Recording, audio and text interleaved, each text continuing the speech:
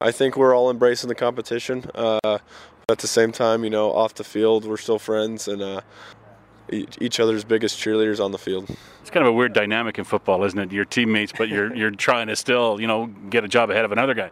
Yeah, absolutely. When there's only one job out there, it makes it tough, but that's the name of the game.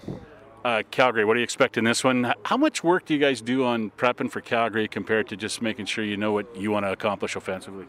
A little give and take there. But preseason, most defenses aren't showing anything too crazy out there that they want to, put on field for game planning wise and stuff like that. So we're trying to just keep our stuff based too, just run what we run, and then I bet Calgary does the same.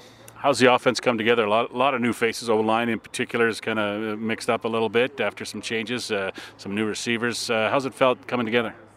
We felt like it's been good. From day one, everybody came in with energy and ready to roll and learning the new playbook we had. But looking forward to Friday night.